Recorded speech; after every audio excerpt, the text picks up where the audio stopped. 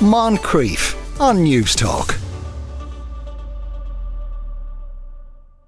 Indeed, as you've been hearing in the news bulletin there, as no doubt you know, Ireland has been among the most vocal countries in Europe in its criticism of Israel's military action in Gaza. And this hasn't gone unnoticed in Israel itself. A recent column in the Jerusalem Post claimed Ireland has a historic hostility towards Israel, fed by self-importance, ignorance and malice. That piece was written by the Post's senior commentator, Amotz Asa-El. Amotz, good afternoon. Good afternoon. So why do you think Ireland is hostile to Israel?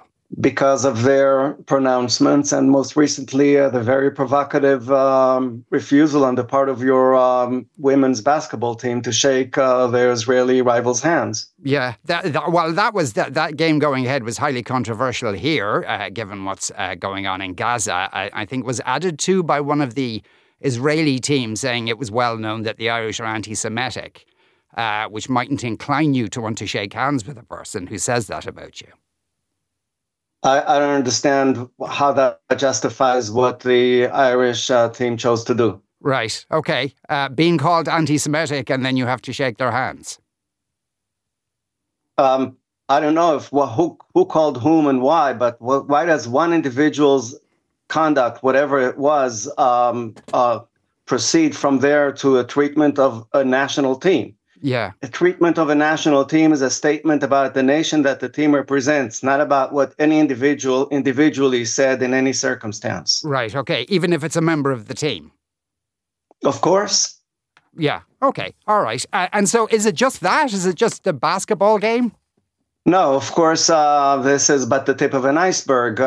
Israeli diplomats have been reporting for years, indeed for decades, that Dublin's treatment of Israeli diplomats personally and of Israeli policy politically is one-sided, that Israeli diplomats in Dublin are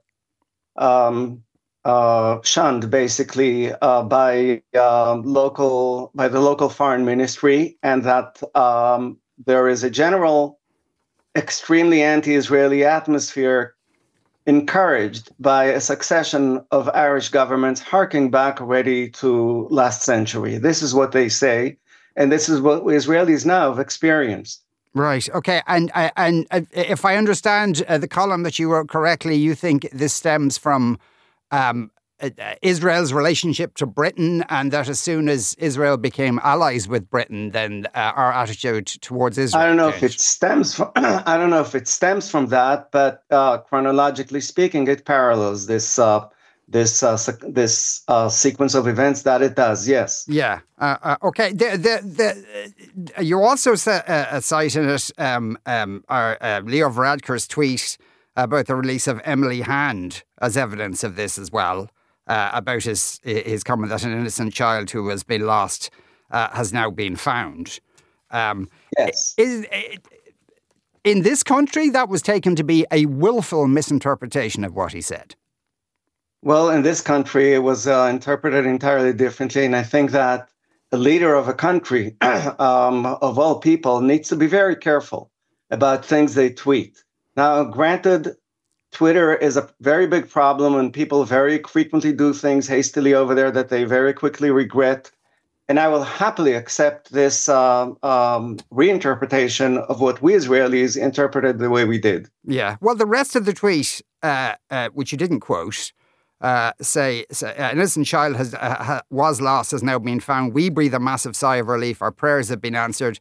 It was the first paragraph of a more lengthy statement he released. And then subsequent to that, he did say, I've always been consistent in my unequivocal condemnation of Hamas and hostage-taking. Yeah, I didn't see that in that tweet, but if this is the attitude, then I embrace it and applaud it. Right, That's okay. what it should be. And maybe it's better if you and I really discuss now the substance of the issues, because I think that's what you really have called me to do here. Yes. And as far as you see, what is the substance of the issue? The substance of the issue is that in Ireland, a great deal many people buy into Hamas's canards, the most overarching of which is that Israel is a colonizer in its own country.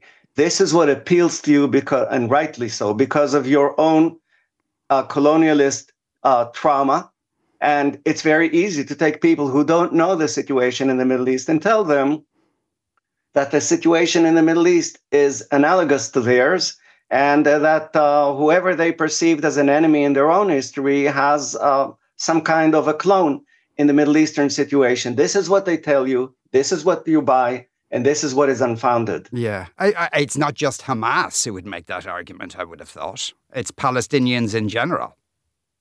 Very well. Are we colonizers in our country or are we not, Sean? What do you think? Well, I mean, on the West Bank, obviously it's highly disputed who owns the West Bank. That's not what they say. That's not what they say. It certainly isn't what Hamas says. They say we're colonizers everywhere in this country. Right. And as for the West Bank, let me tell you this. Where I belong politically within Israel is famous. I'm a columnist. My views are well known for 30 years.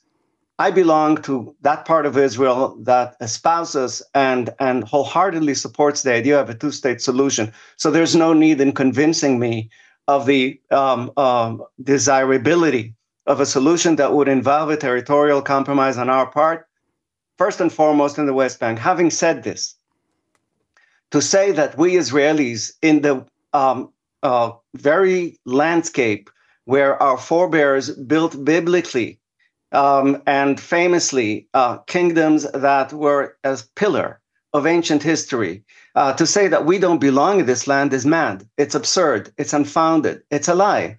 Where do we Jews belong if not in the land of David and Jeremiah and Isaiah and Jesus and the rest of the heroes of ancient Israel's history? But that sounds like an argument that Israel shouldn't exist. That is not a widespread argument in this country. That is what Hamas says. And too many people in Ireland these days are siding with Hamas, utterly unaware that they are being taken for a ride, because what Hamas represents is not the nationalist cause that many people in Ireland assume it is. Yeah. It's not about nationalism with them. Yeah, I think you're conflating. About fundamentalism. It's about jihadism. It's about a quest, a triumphalist religious quest to impose one faith on the rest of mankind. This is their cause. Sure. And you shouldn't be siding with them. We're not siding with them. You're conflating being critical of what the IDF is doing in Gaza right now. You're conflating the fact that settlements are going ahead with the West Bank. And people would oppose that. Many people in this country would oppose that. You're conflating that with support for Hamas. No, they're two quite different things. About all these issues, let's discuss them in order. But I have yet to say one word about this in this interview. Yeah, but I've conflated nothing. Right. Well, the general thrust of opinion is about the situation in your country and in the West Bank and Gaza is what I've laid out for you. It's not support for Hamas. There is, as far as I'm aware, no public figure in this country has even hinted at support for Hamas. Well, I'm talking about popular sentiment that Israelis feel when discoursing with many people in Ireland, especially opinion makers. And as for the issues themselves, let's say this much. Many people, not only in Ireland, but throughout the West, draw conclusions about what is happening in the Middle East based on nothing other than occasional glimpses of footage from battle scenes, which are no way to learn about what is happening anywhere in any situation. What is happening is this. We have been attacked in October in broad daylight by an armada of people who deliberately and cold-bloodedly killed children in their parents' arms and raped women and torched houses with their inhabitants inside them. This is what we faced. We responded to that with war. That is what any nation that wants to preserve its life does in such a situation. This is indeed what us Jews forebears did not do when they were attacked. We fight back. This is how it starts, what you face now. We're fighting back. The very fact that we're fighting back is disagreeable to many people in the world. This is why they're demanding us to cease fire even before the war has ended. That is one thing. The second thing that you raised, and rightly so, is about the way that this war is being waged. As for that, the tragedy is indeed as big as the very waging of the war by Hamas. The tragedy is big because Hamas wages the war so that it deliberately and systematically wrapped its warriors in civilians. This is what it does. And for us to reach all the warriors that we face, and all the armories that they use, and all the missiles that they fire at us, and all the tunnels in which they hide, for us to reach them, they create the whole situation so that there is no way of reaching these without harming civilians, because they wrap all these in civilians. This is how they fight. And since we are out to defend our population, there is no escaping this collateral damage, which is a big tragedy, no doubt. It's an astonishingly big tragedy. It's 30,000 people dead so far. Don, let me tell you more than that.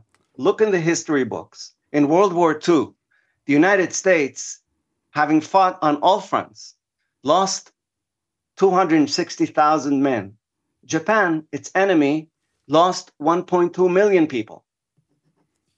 You get the ratio. Yeah. Does that mean that because the Americans killed so many more Japanese and the Japanese killed Americans, that the Americans were wrong and the Japanese were right? No, that's not what happened there. It's the same thing here. So what's our fault? That we're winning, that we're fighting, or that we're killing? We have no choice but to kill people who are out to kill us and our children. Is that... But that's not everyone in Gaza. As you say, they are Hamas fighters, and as you say, they don't want to... Of course it isn't, Sean. Yeah. Who in his right mind would say that here around me in Israel? Yeah, but you can tell, Amotz, you must know, around the world, there's growing disquiet with what's going on. Around the world, it's... And I say of that the disquiet is on the part of those who either do not know the details or are biased against us. Anyone who knows the details, anyone who delves in them, let alone anyone who actually goes and bothers visiting us here and see from close range what we go through, understands that our cause is entirely different. So it's just people don't understand, you're saying, rather than there would be any other reason. It's either people not understanding or understanding and opposing, hating us. That's what it is. How else are we? What is the grievance? Is the grievance the very fact that we're fighting back, or is the grievance that while fighting back, we kill people? Well, I would imagine the grievances. I would imagine the grievances, Amotz, the ferocity and the sheer scale of the response to this. That people, as you know, are being moved up and down different parts of Gaza. They're now squeezed into a small corner, and no one knows what's going to happen to them. There may be a ground invasion or a ground invasion already starting. It's hard to see an end to this. Hamas has crisscrossed all of the Gaza Strip with tunnels, miles upon miles of tunnels, all of which are used in order to attack us. We must reach, and are resolute to reach each and every one of those tunnels and detonate it. This is our aim, and it's consensual here in Israel. The people fighting out in Gaza are not just Netanyahu's voters. They're also Israelis like me. I did not vote for Netanyahu. Everybody knows that. I'm a columnist. People know my views. But in this, we're together. How do you see this ending? What do you mean by this particular? The broad Arab-Israeli conflict? Yeah, well, I suppose what one links into the other, but certainly when the offensive in Gaza comes to an end, how do you see that ending? I can tell you what my wish is, and as opposed to my forecast, which frankly is not so important. My wish is that out of all this mayhem will emerge an arrangement whereby the moderate states of the Arab world, namely Saudi Arabia, Egypt, Jordan, and Morocco, and others, and the United Arab Emirates, all the ones that do dialogue with us, that they, unlike Hamas, which says that we do not deserve to exist, all these moderate Arab states, with Western help, including Ireland, will manage to get the Israelis and the Arabs to redesign Gaza. I think that's feasible, that's doable, and recent events also make it imperative. Do you think when it's all, or at least when this phase, if you like, is over, that Netanyahu will have questions to answer? You're kidding. I think Netanyahu he does not understand this yet, but I think that his career is drawing to a close. I don't see how he can survive what we have been through ever since October. He's also 74 and will next fall be 75. I think that there is no political resurrection from where he has led us, and worse, I think that his very protracted and eventful political career will be dominated by recent months' events and also punctuated by them. Yeah, because I was reading about that prior to October the 7th, the money that was going into Qatar, and it seems as if Netanyahu, against the advice of people around him, let that happen, thinking that Hamas would be more concerned with nation building rather than buying weapons with it. That's true. And it was a great delusion on his part. Moreover, he deluded himself that, in my interpretation, he deluded himself that by playing Hamas against the Palestinian Authority, he would prevent the emergence of a Palestinian state. I dispute that assessment, and I also dispute its aim. I support the idea of a two-state solution. I think it worked well in Ireland and can work well here. And of course, you do need, in order for this to work out, a very unique, a very different attitude on the part of the Arabs, an attitude of the sort that was displayed by Anwar Sadat when he abandoned the way of war and made peace with us in the deeper mental sense of the term, not just in the formal diplomatic sense. The Palestinians have to undergo that open heart surgery that he underwent, and I think that they are. I think, however, that we need historical patience, and we have to understand that this kind of transition takes time, just like it did with us Israelis. There was a time when most Israelis thought that the idea of a Palestinian state is bad. Today, most Israelis think it's not a bad idea. We underwent transformation in this regard, and I hope that the same thing will happen with our Palestinian neighbors. Amotz Asa-El is a senior commentator for the Jerusalem Post and fellow at the Shalom Hartman Institute. Amotz, thank you very much. Thank you, Sean. And as you can imagine, while we've been talking, a hell of a lot of comments on that has been coming in. Some positive, the vast majority not. Rose says the Jerusalem Post guy is 100% correct.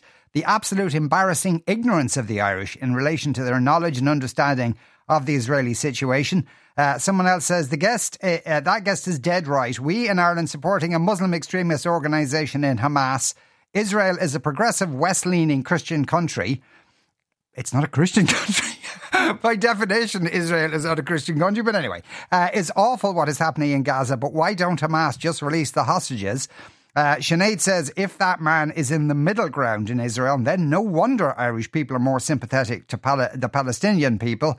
His argument in Israeli law states that every Jewish person in the world has a right to move to Israel just because they're Jewish, is the definition of colonialism. Why do they have a right to live in lands cultivated by the people who live there? He makes me even more sympathetic for Palestinians. God help them, as even moderate Israelis are fanatics.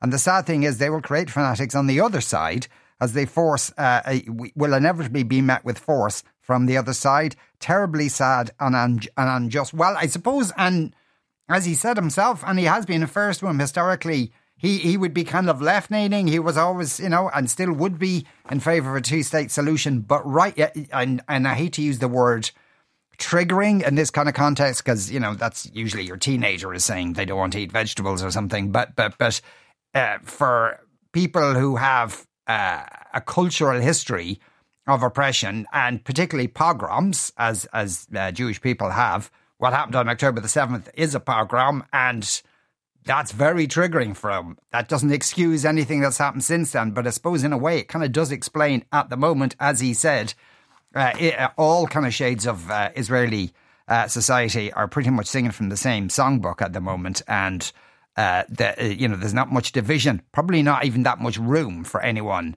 who wants to cry a halt to what's happening in Gaza. Your man from Israel is living in cloud cuckoo land, says another texter. Has Israel been going into Palestine for over 50 years and pushing the people around and taking over that land? Yes or no, says Martin in Kilkenny. He's talking about leaders of a country being careful about what they tweet. It is a little more important for the leader of a country to be careful who they kill.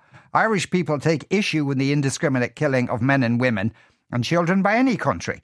Someone else says, I don't support Islam, but it seems that the world thinks Ireland does. We'll end up like the UK. If we continue to let people from a culture and ideology that won't ever integrate in, UK Muslims support Hamas. Ireland has two choices: be colonised by Islam or stop letting them in, says one texter. Thought we'd represent like the crazy edge of opinion there on that one, who kind of want to bring in something completely different.